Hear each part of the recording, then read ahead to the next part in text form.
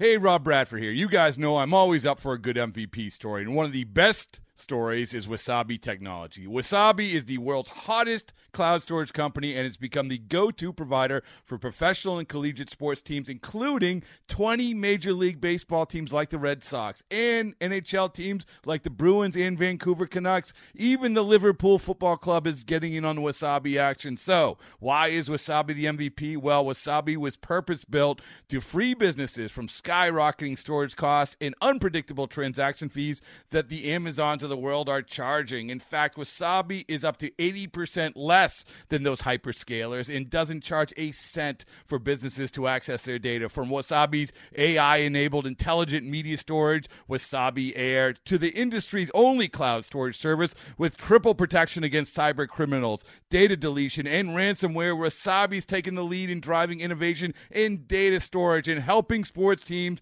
to unleash the power of their data. Wasabi, another Boston-based championship team.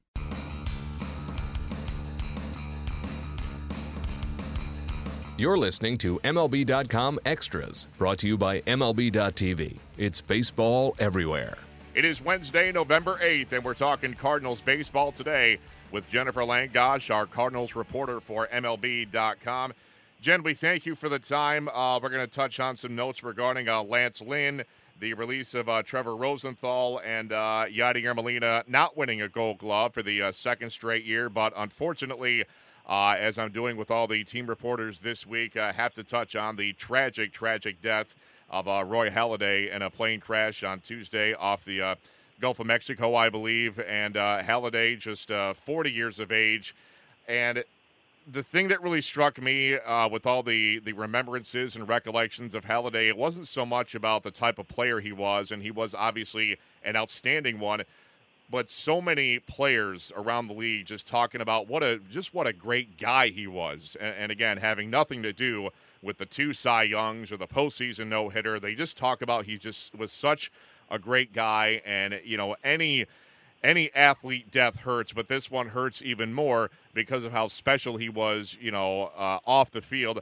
Any personal recollections on your part about watching him pitch during his Phillies days against the Cardinals? A little bit, and I feel like I missed out on getting to know Roy Halladay, as you mentioned, with all the folks that are talking about what he was like off the field. I never had the privilege of getting to cover him or getting to know him in that manner. I did help out in postseason coverage, both in 2010 and 2011, covering the Phillies.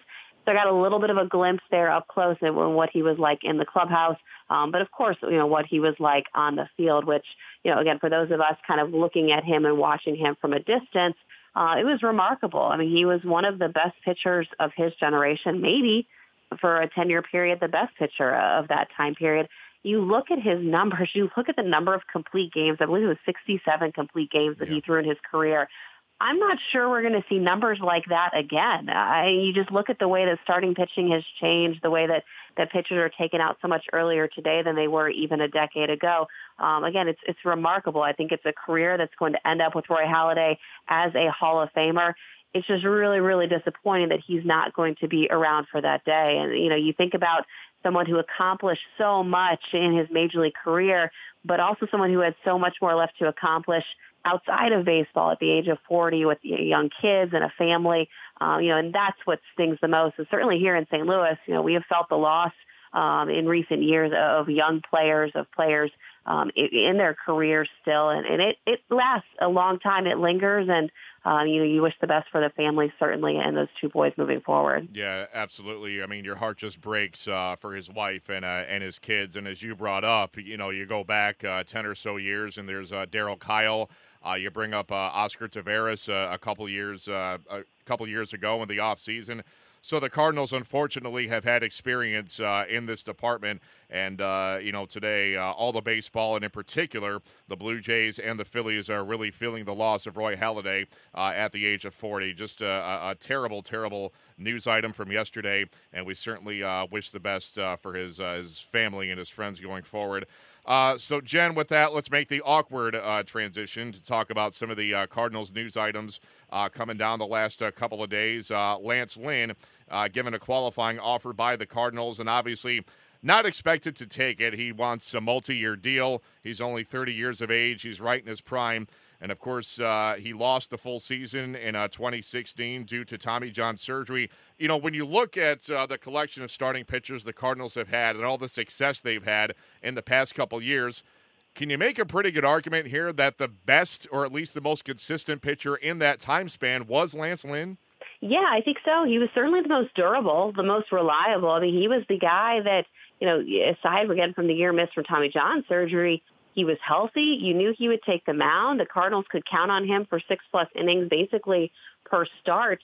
That's very, very valuable in this game today. So, you know, no surprise here that the Cardinals went ahead and made that qualifying offer. As you noted, they don't expect Lance Lynn to take it. Now, they would welcome it if he did. Certainly, this is a club that knows it could use another starting pitcher for 2018. You know, that being said, the idea of pursuing him for a long-term deal isn't really palatable to the organization right now just because of the number of young starters they have coming up. So the expectation is not only do the Cardinals think that Lance Lynn will decline this qualifying offer, but also that he'll probably end up somewhere else in 2018. And I think, you know, to get back to your question, I think the Cardinals maybe don't even realize how much they're going to miss this guy until he's gone. Again, somebody so durable and so reliable for so many years. That's something that can't be, you know, overstated here in this game. And some other team is going to get a very good starting pitcher, a workhorse type pitcher who at 30 years old, I think still has several years in his prime.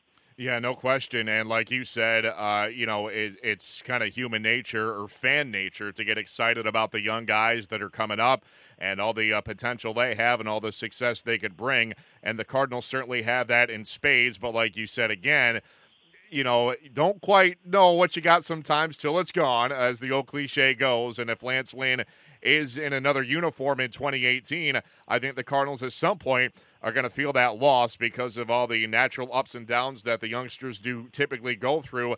Lance Lynn has been through that. He's, you know, he's off that roller coaster. He is as consistent and durable as they come, and he could be a real boon to someone else's pitching staff in 2018. We'll see what the future holds for him. Jen, another guy out the door, Trevor Rosenthal. He was given his unconditional release, and got to feel bad for him because just when he was starting to regain that dominance that he showed in 2016, boom, a season-ending injury, and he's going to miss nearly all of 2018 after undergoing Tommy John surgery. But as you recently wrote, there could be kind of a sneaky way, I guess, for lack of a better term, to keep him with the Cardinals next year while he rehabs from Tommy John surgery. Explain how that could potentially play out. Yeah, so just because Trevor Rosenthal, of course, is no longer with the organization, you know, effective earlier this week, it is not assumed that he can't be back. You know, the timing couldn't be worse for Trevor for this injury in that he was going to be entering his third year of arbitration eligibility, which would have made him, of course, a free agent at the end of next season.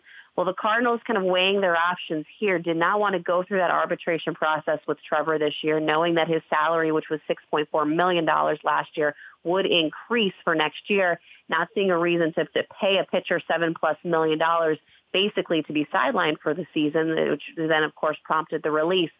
But they have not ruled out trying to work out some sort of deal with Trevor that then brings him back to the organization under a different contract structure. Now, that can go one of two ways. It can either be a minor league contract that's laced with some incentives. So if Trevor does come back, say, midseason, you know, his salary will be dependent both on what he's able to do, maybe games pitched, you know, the effectiveness that he shows. The other option, of course, is to try to bring him back under some sort of multi-year contract where, you know, maybe he's not making that much of a salary next year, but the Cardinals would then be guaranteed in keeping Trevor beyond the 2018 season. Now, the challenge in all of this, of course, is the Cardinals, I don't think, are going to be the only team pursuing Trevor Rosenthal. I mean, here you have a guy at 27 years old who has been a proven closer at the major league level for a number of years. As you noted, he really seemed to find his way back last year before the injury. You know, I think there's going to be a lot of teams interested in possibly trying to work out some sort of contract that brings Trevor into their organization again, maybe beyond 2018, and can kind of lock down his services. So the Cardinals will be exploring that. Other teams will be exploring that. For Trevor Rosenthal, he now kind of moves on to the rehab process on his own. He had been working out here at Busch Stadium for the first month of the offseason. That now ends. But I think for him, he will find a landing spot somewhere. Again, it's just going to delay, I think, the money that he was likely to see in that last year of arbitration eligibility and free agency. Yeah, such a tough blow. Any injury is a tough blow, but the timing of this one, considering where he was, as you pointed out, with the arbitration eligibility, really makes it sting. It's going to be very interesting to see how the two sides work things out, or if they work things out in the offseason, and where Trevor Rosenthal ends up in 2018 while he rehabs from Tommy John surgery.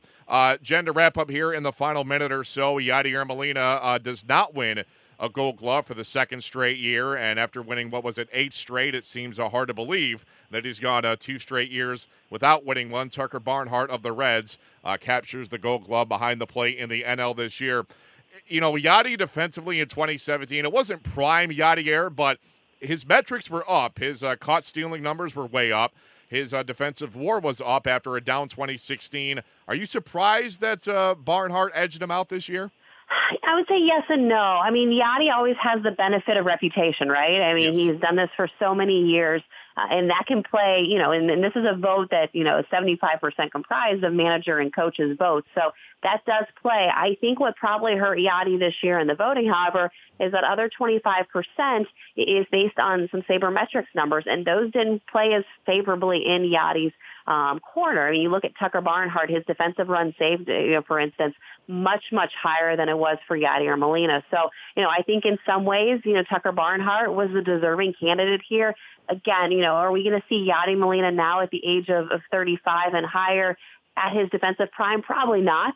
He's still a defensive elite catcher. He is still a guy who I think sets the gold standard here.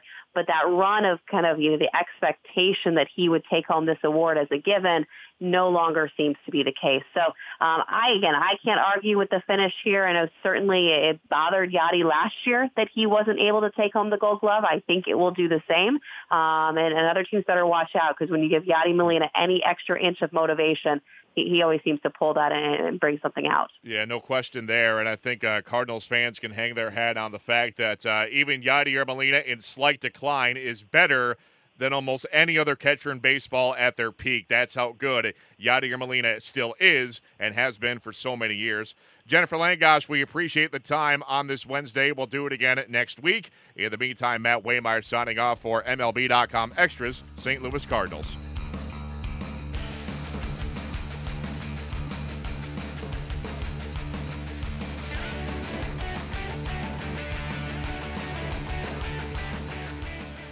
It's blazing hot outside. You get in your car to turn on the AC to get cold air pumping, but it blows hot air out. This issue is commonly caused by low refrigerant due to leaks in the AC system. You want an easy, all-in-one solution that will restore the cold air in no time. AC Pro Recharge Kits make restoring cold air easy for even those with zero DIY experience in less than 10 minutes. Save time and money versus going to a shop by picking up an AC Pro Recharge Kit today. Be a pro with AC Pro.